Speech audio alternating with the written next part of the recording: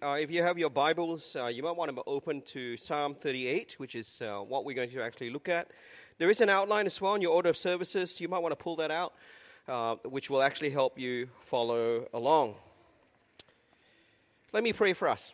Gracious God, we do thank you as we come this New Year's Eve to the final Sunday worship service of the year. We do pray and ask that you might speak not just our minds, to our hearts, that you might bring us under the conviction of your word. So that we might not just reflect well on the year gone past, but we might also know the hope and the assurance of anticipating a new year under your sovereign rule, under your goodness. We ask this in Jesus' name. Amen. As we come to the last Sunday of the year, I do want to spend some time looking at Psalm 38, which was actually read for us. And at first glance, as you've heard Tracy read it, it seems incredibly depressing because it is a very depressing psalm. Chong actually said that this morning as he came. He said, "You've picked a really depressing psalm to end the year." What a way to end the year. Rather than reflect on the possibilities and the opportunities a new year brings, we instead reflect on the despair that suffering and pain brings. Now, there's a reason why I want to do that.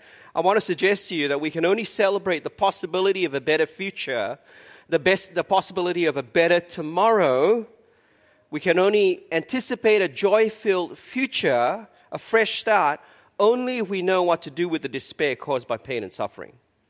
That's the only way to anticipate a better future. Now, Psalm 38, you've heard read, is the prayer of someone in great pain and suffering. Someone who's actually despairing and who is incredibly worn out. I don't know, maybe that's been your year. You feel worn out as you come to the end of the year. And it's the prayer of someone who's not just despairing, but also physically and emotionally worn down. Both.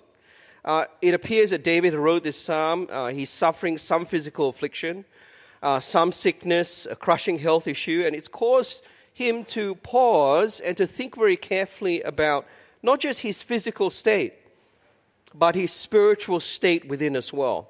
And one of the things about the psalm is he begins to realize that his body isn't just broken, but his heart is also spiritually broken. He's worn down. There's so much suffering in this psalm.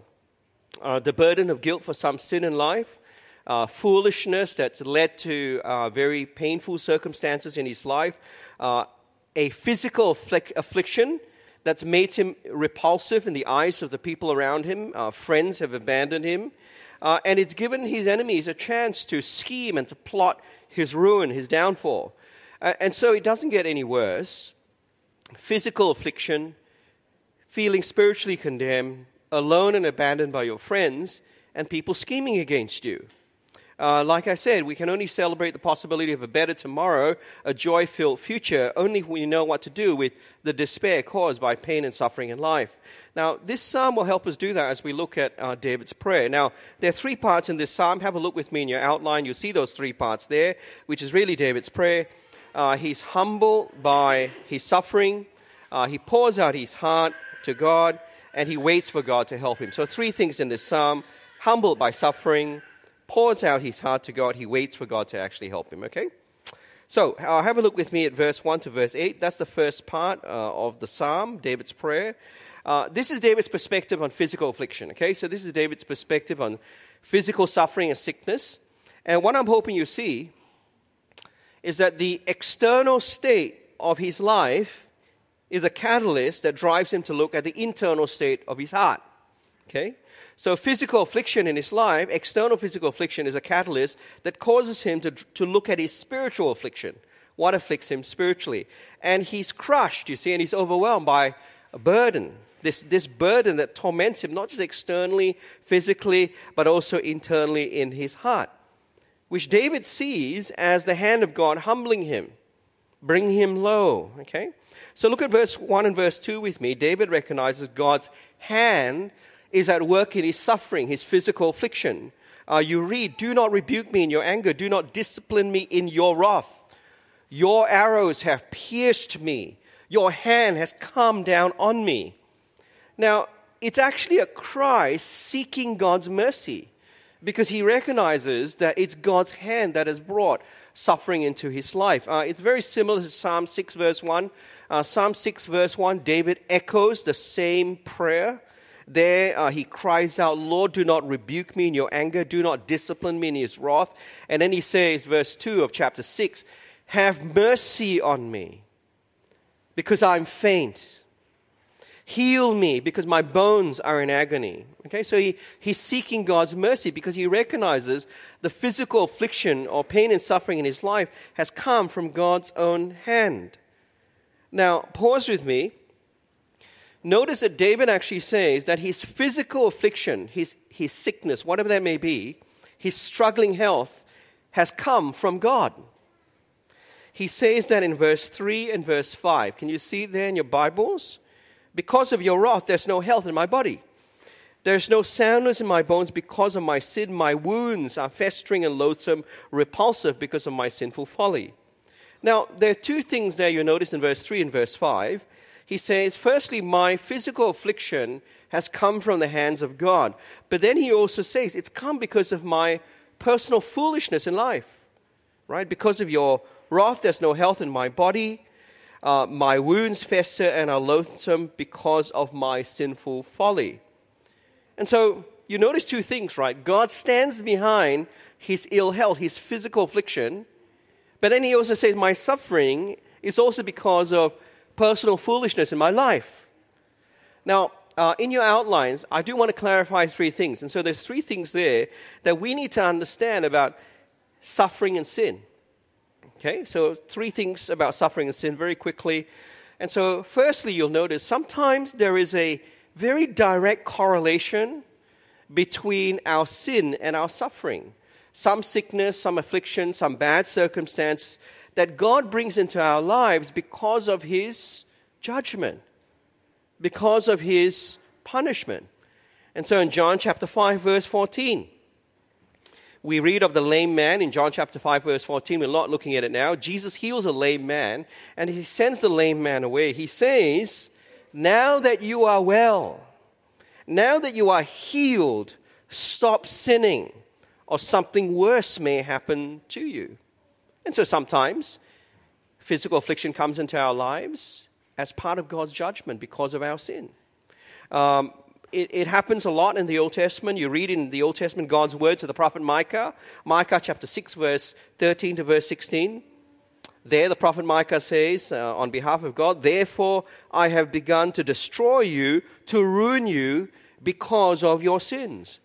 And so he sends plague. He takes away a good harvest. He gives them over to ruin, to destruction. He will not bless the work of their hands. And so God brings physical affliction to their bodies because of their sin. Now, when you turn to the page of the New Testament, you also discover that James, the Apostle James, he links sickness with the possibility of sin in a person's life. Not always, but it's possible, he says. And so you read James chapter 5. James says, if anyone is sick, call the elders of the church to come and pray for them for their healing. Pray for healing, he says.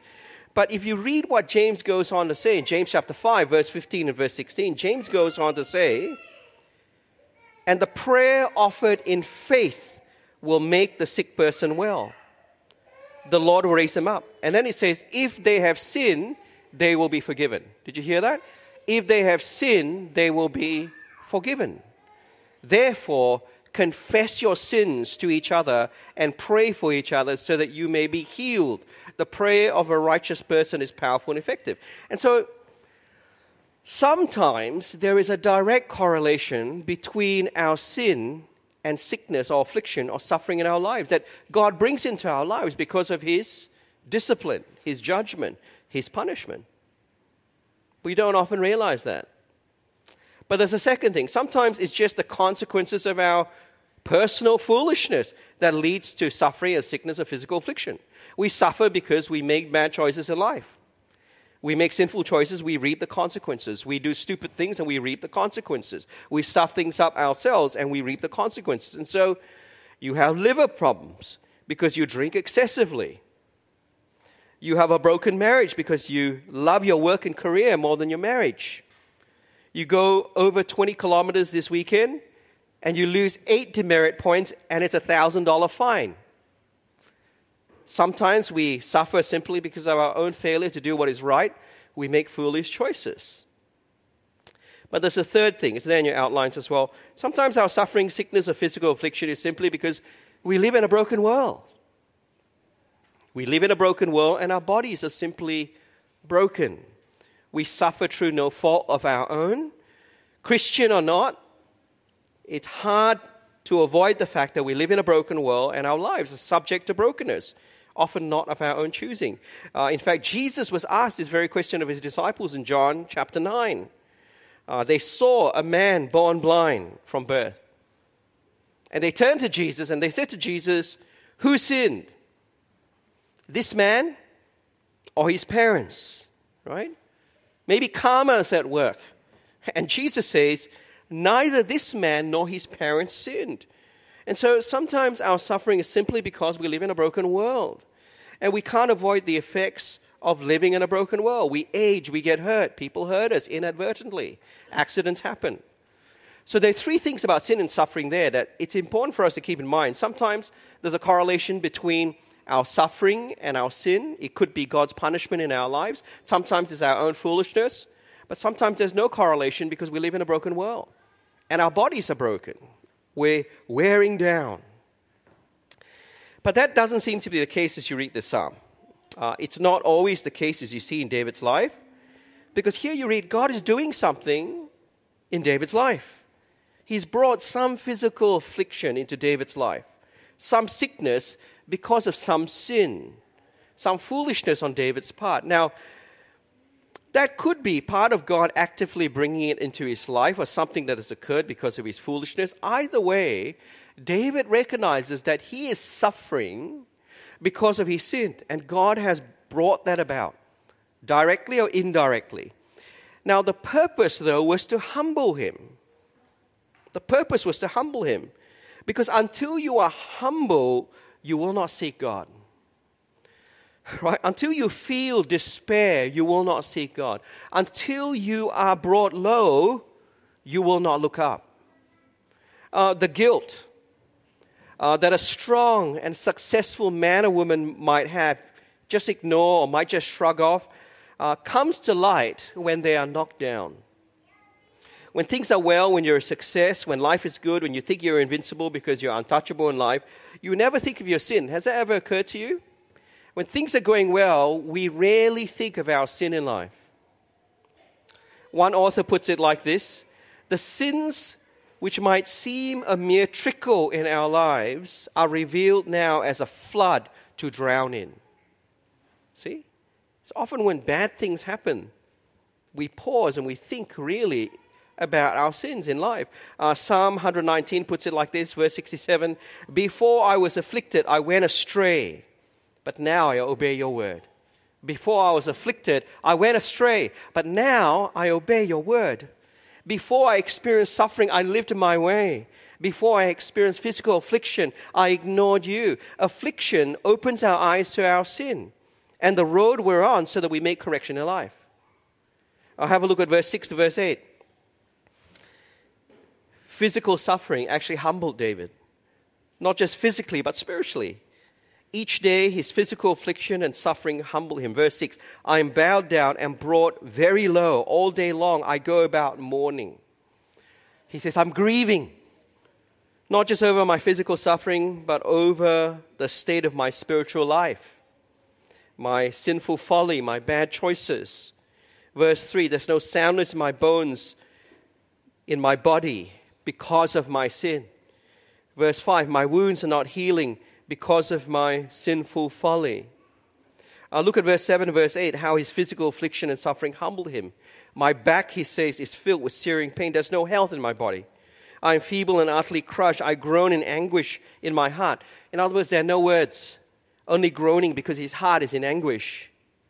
And so, this New Year's Eve is worth pausing, isn't it? It's worth pausing because we need to realize that sometimes, not always, Sometimes affliction is God's discipline in our lives. Suffering might make us think that God is not good, but it's really God's love and mercy at work. The writer in Hebrews 12 actually reminds us that discipline is a sign that you are a son and a daughter in God's family. A sign that your heavenly Father cares for you because He's putting the brakes on in your life, getting you to think about the path that you're on, forcing you to look at where you've put your security and hopes in life, showing you the idols that you are pursuing perhaps that cannot save you. He's showing you your folly. He's showing you the consequences of your sin. He's letting you experience the effects of your sin so that you wake up. And maybe, just maybe, God is doing that in the year gone past, which is why we're tired and we're exhausted. That's why C.S. Lewis writes that pain is God's call, His megaphone in our lives, right? Because pain insists on being attended to. God whispers to us in our pleasures. He speaks to us in our conscience, but He shouts in our pain. It is His megaphone to rouse us in our lives. And so, maybe, just maybe, instead of raging against suffering in our lives and getting angry about the painful circumstances in our lives, or being resentful that affliction has not left us this year, maybe they're opportunities that God has brought about so that we might actually pause as we come to the end of the year. Pause to reflect on what God might be wanting to say to us. Maybe God is wanting us to pause to reflect on what He might be wanting to show us. Could it be God is humbling you? Could it be that God has allowed a season of pain and suffering as you look at the year gone past? Maybe God is slowing you down to see what you have been neglecting in life, to show you how fragile you are and how you're not invincible, how not in control you are and how you need Him, or how maybe the things that you have put such a high premium on in your life cannot save you. And so maybe, just maybe, God is doing and has done what He's done to humble you, to show you the true spiritual state of your heart, to show you the sin that you've been ignoring in your life. And so I want to suggest to you as we come to the end of the year, I know it's New Year's Eve, lots of stuff happening this evening, lots of things you will attend, but in the midst of and the busyness of New Year's Eve, don't ignore your afflictions. Don't waste your suffering. The best way you can prepare for the new year is to ponder and reflect and dwell on the pain you've gone through the last 12 months. The losses you've experienced the last 12 months. The sickness that has been your constant companion the last 12 months. And maybe, just maybe, God is trying to humble you to show you the true spiritual state of your heart, to show you the idols in your life, to show you the sin you've been ignoring, the things you've been neglecting that you probably shouldn't have. Don't ignore your afflictions. Don't waste your suffering. But there's a second thing in David's prayer. Have a look at verse 9 to verse 14, because he begins to pour out his heart to God. That's the next section, right? Verse 9 to verse 14. And this is the prayer of the humble heart. He lays his painful situation before God. This is how low he feels. He places before God the devastating circumstances in his life. Notice he doesn't rage at God. He doesn't accuse God of being unfair. He isn't bitter. He doesn't blame others for his suffering. He pours out his heart. He simply expresses his pain. And before God, he hides nothing. Notice what he says, my heart is frail and frightened, O Lord. Right? Verse 9 and verse 10. All my longings lie open before you, Lord. My sighing, that is my groaning, is not hidden from you. My heart pounds, my strength fails me. Even the light has gone from my eyes. Can you feel David's frail and frightened heart? The loneliness he feels, crushed by his physical suffering, his painful circumstances. It is a longing that has no relief. Groaning and sighing because of a burden that has not been lifted. A heart is throbbing because he's hurting. And the reason why the light has gone from his eyes, because sadness and tears have overwhelmed him. Even more than that, his friends have left him because they are repulsed by his physical affliction. The stench of his wounds, festering and loathsome. Verse 5, now verse 11, my friends and companions avoid me because of my wounds. My neighbors stay far from me. His friends treat him like a leper. His friends have abandoned him. He finds himself alone. The more support I need, the less support I attract, the less support I find. David finds himself alone. Even my friends, he says, have abandoned me. But then he also finds himself attacked by his enemies. They are preparing to kick him at his lowest. He's down physically and spiritually. And then verse 12, those who want to kill me set their traps. Those who would harm me talk of my ruin. All day long they scheme and they lie. They plot against him. They scheme to do him harm. They spread lies to ruin his reputation. Now there's three things there that he brings before God. He's feeling frail and frightened, crushed by his physical suffering and affliction. He finds himself alone, abandoned by friends. And his enemies are now scheming against him. And he has no more words. And so notice verse 13 and verse 14. And this is really as low as you can go in life. I am like the deaf who cannot hear, like the mute who cannot speak. I have become like one who does not hear, whose mouth can offer no reply. Now, I want to say to you, David does not think to himself, the God who has brought me low now expects me to fix up my life, right? To get my life together before coming back, to go deal with my sin before I come to him, to toughen up and be more resilient. And God does not expect that as well. God doesn't say, now that I've humbled you, what you need to do, David, is get your act together. Soldier on, right? No. When God realizes that when David realizes that God is disciplining him and humbling him, David doesn't run from God, he runs to God. Right? David doesn't try to fix himself, instead he turns to God because he knows only God can fix him. He doesn't abandon his faith. He doesn't look for solutions elsewhere. No, he comes. He looks upward. He turns his face to the Father. He comes in humility and he pours out his heart to God. Now, it's worth pausing here for a moment as well, isn't it? Just pause with me.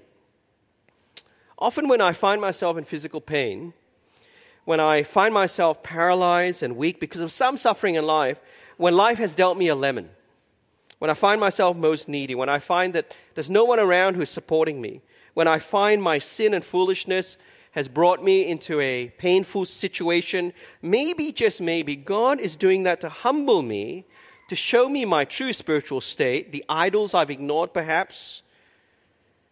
And he's not doing it to drive me away from him. You know, God doesn't guilt me to crush me, to bring me low and leave me low. He does that to draw me to himself, right? To come and share my frail and frightened heart with him, to share my loneliness with him, because that's what David does. To share my fears with him, not just my sin, but my loneliness. Not just my sin, but my physical affliction. Not just my sin, but my frail and worn out heart. To say with David, verse 9, to sit and be silent before him. All my longings lie open before you. My sighing or groaning is not hidden from you. David has no words. He can only groan before his Father. Verse 13 and verse 14, to say I have no more words, only the groaning of my suffering and fears. David doesn't run. He doesn't hide from God.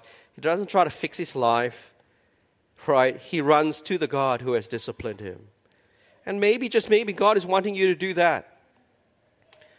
Try to fix yourself, to stop running from him and run to him instead as you start the new year.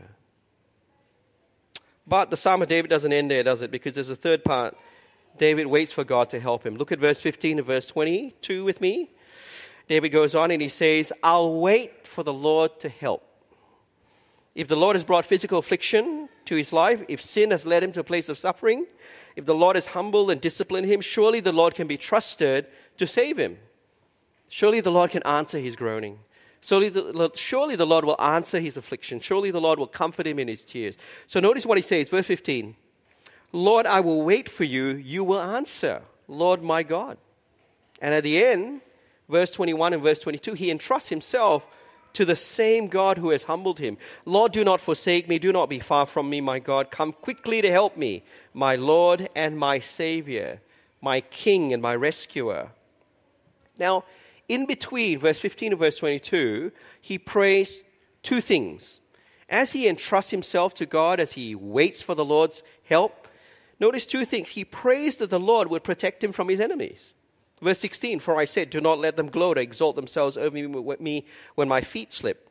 Verse 19 and verse 20, many have become my enemies without cause. Those who hate me without reason are numerous. Those who repay my good with evil lodge accusations against me, though I seek only to do what is good. So he seeks the Lord's help, protection from his enemies. But notice he does a second thing. He confesses his sin.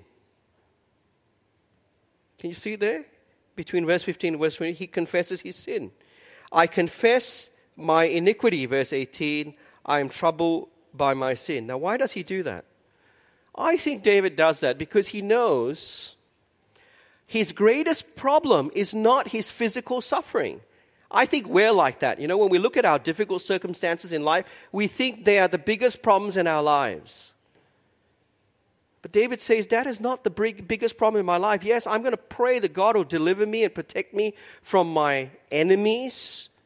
But notice, what does he do? Verse 18, he confesses his sin. God has shown him his greater need to deal with his sin, his folly, his pride, his idolatry perhaps, his hidden sin. Can you see there, verse 18? Physical suffering in his life has pushed him to look deeper. And he recognizes that there is sin in his life that has brought him suffering. That may or may not have been, now that may or may not be the case for you or I, for you and me, but is a reminder to us that we should always pause to reflect, to ponder, to dwell on suffering in our lives, to reflect on the losses we've experienced, the sickness that seems to be our constant companion, the suffering others have caused us. Maybe God is trying to humble you, to show you your true spiritual state. The more important need in your life and my life, to show us the idols in our lives, to show us the sin that we have ignored, the things we've been neglecting. You see, sometimes we do think that the biggest issue in our life is our difficult circumstances, our suffering, our struggling with ill health, our sickness. But maybe those things there to humble us so that we see the greater problem in our life, the greater need in our lives. Suffering that comes through our sin and foolishness, or suffering that comes through living in a broken world, is there to drive us to see our need for a Savior because of our sin in life.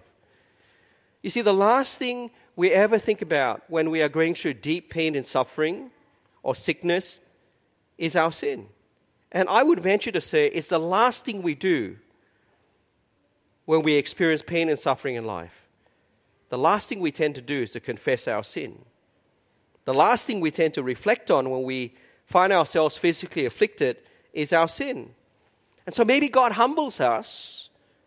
Maybe he enacts discipline in our lives so that we repent, so that we pay attention to our hearts, to our walk with him, to our godliness, because God wants to save us from our greater need in life.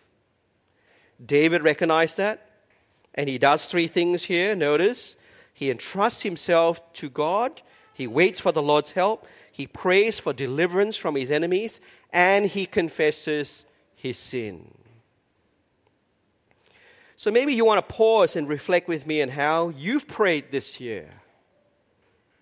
One of the beauty of Psalm 38 is it does cause us to pause to reflect on how we pray when we find ourselves afflicted.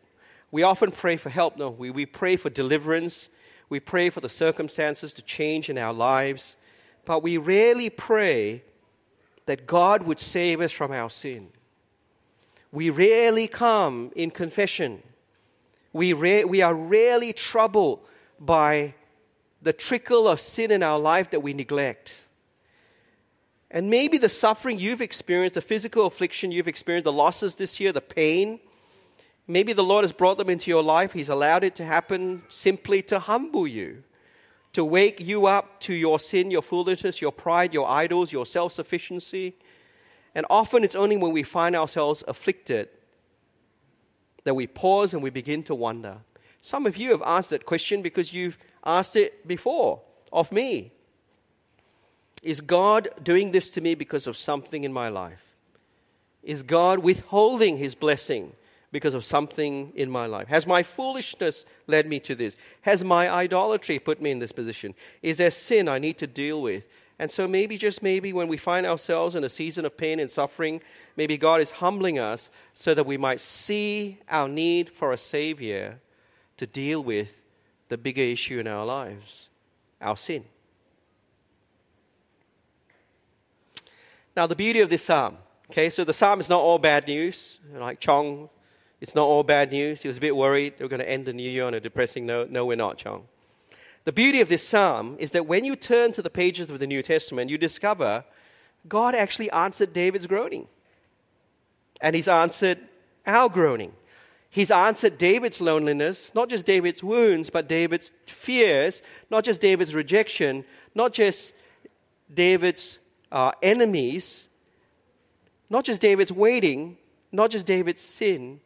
He's also answered our groaning, our loneliness, our wounds, our fears, our waiting, our enemies, and our sin. I mean, this is the reason why we celebrate at Christmas each year. Christmas is actually the start of the Christian calendar, really, because the wait is over, isn't it? Because God's help has finally come in the Lord Jesus. In the Old Testament, the prophet Isaiah was also waiting for a day when God's help would come in a Savior. And he says, a Savior who would be despised and rejected. A Savior who would be a man of suffering. A Savior who would be crushed and physically afflicted. A Savior who would be rejected in our place. That's what the prophet Isaiah was waiting for. That's what you read in Isaiah 53, verse 2 to verse 6. This is how the prophet Isaiah describes Jesus and His coming. He had no beauty or majesty to attract us to Him. Nothing in His appearance that we should desire Him.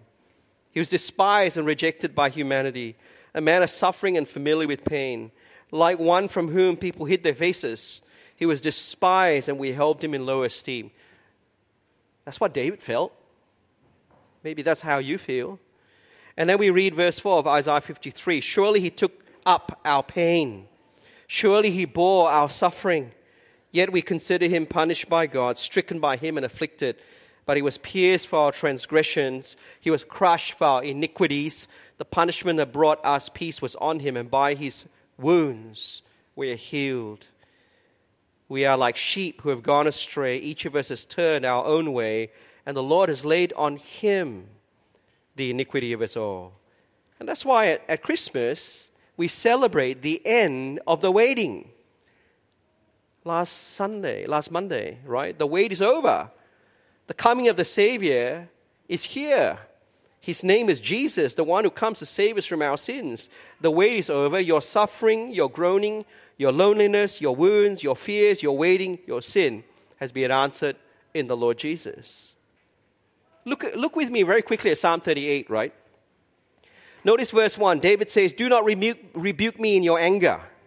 Well, the rebuke that should have been mine fell on Jesus at the cross. Verse 1, David says, do not discipline me in your wrath. Well, the discipline, the rod of judgment that should have been mine fell on Jesus at the cross. Verse 2, David says, your arrows have pierced me. Well, the arrows that should have pierced me has pierced Him at the cross. Verse 2, David says, you have crushed me. Well, the hand that should have crushed me has crushed Him at the cross. Verse 4, David says, I'm overwhelmed by my guilt. Well, the guilt that should have overwhelmed me has overwhelmed Him at the cross.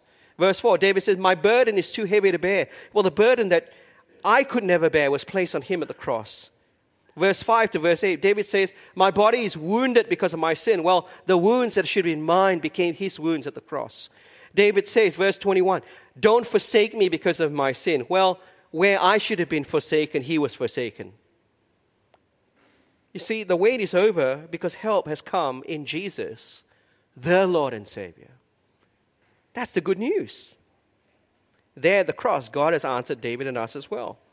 See, the good news of the Bible is that God has answered not just our physical suffering, but something much deeper, our eternal suffering.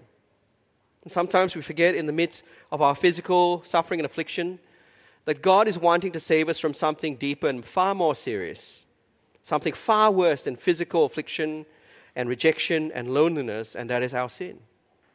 And if He saved us from the greater, surely we can trust Him with everything else that's going on in our lives. Let me actually end by way of some reflection questions as we look back at the year gone past, as we prepare for the new year. It's there in your outline. There are 3 questions to think about. Here's the first one. Maybe this last year your life has been filled with grief and pain, and you are looking forward to the new year. Can I say, don't ignore your past year of grief and pain. Could it be that God is wanting to humble you in your suffering? Maybe there's something in your life right now that just hasn't gone away, and it's just causing you deep anguish, difficult situation, ongoing sickness, some pain you're carrying. Maybe God is just wanting to humble you in your situation. Don't run from it. Don't try to soldier on. Don't hide it. Don't ignore it. Don't waste what's happening. God has just done that, maybe just to slow you down, to show you what you've been neglecting, to show you how fragile you are, how not in control you are, to humble you, to show you the idols you may not be aware of, the sin you need to be aware of. Maybe God is doing that to humble you, just to show you the true state of your heart. And so maybe as you start the new year, what you need to recognize is that what you need to be saved from is your sin. And the best way to prepare for the new year is to confess your sin. That's the best way to prepare for the new year. The coming of the Savior is an encouragement for us to confess our sin, to come. Here's the second thing to reflect on. If God is wanting to humble you in your circumstances, could it be that God is wanting you to run to Him in your suffering? Maybe the Father's hand has put the brakes in your life because He wants you to come home. He wants you to seek Him. He wants you to run to Him. And it's worth asking, isn't it? Is that your first response to pain in your life? Is that your first response to everything that's gone wrong in your life this year? Is that your response to grief or suffering that you're going through right now? And see, stop running from your fear and pain. Stop trying to confront your fear and pain in your own strength. Like David, learn to pour out your frail and frightened heart, your loneliness and your fears, because your Heavenly Father wants you to do that. Not run from Him, but run to Him. I think that would be a great way to start the new year. Here's the third thing to reflect on. Where have you been looking to find relief and help in your pain, your suffering, your affliction in the year gone past? You know, you look back at the year, and maybe as you look back at the year, maybe just maybe your greatest need is not to be saved from your physical affliction. Maybe your greatest need is for the Lord to save you from what's happened in this last year, your sin and your foolishness in life that you've ignored. Could it be that your suffering this year has been pointing to your greater need, the Lord's help in saving you from your sin? And so, pray to the Lord for help, but don't forget to deal with your greatest need. And so it's worth asking, isn't it? This is the reason why week after week in our Sunday service, we do a confession of sin. It's meant to teach us that the Christian life is a life of confession. But it's not just a life of confession, because God calls us to confess not because He wants to crush us. It's because He's good and He wants to give us assurance. And that's why week after week in our Sunday worship, we confess our sins and then we hear God's word of assurance. That pattern is meant to be the everyday pattern in our lives. Is confession of sin your response to pain in life? Is confession your response to your losses in life? Is confession of sin your response to adversity in life? Is confession the response to suffering you're experiencing right now?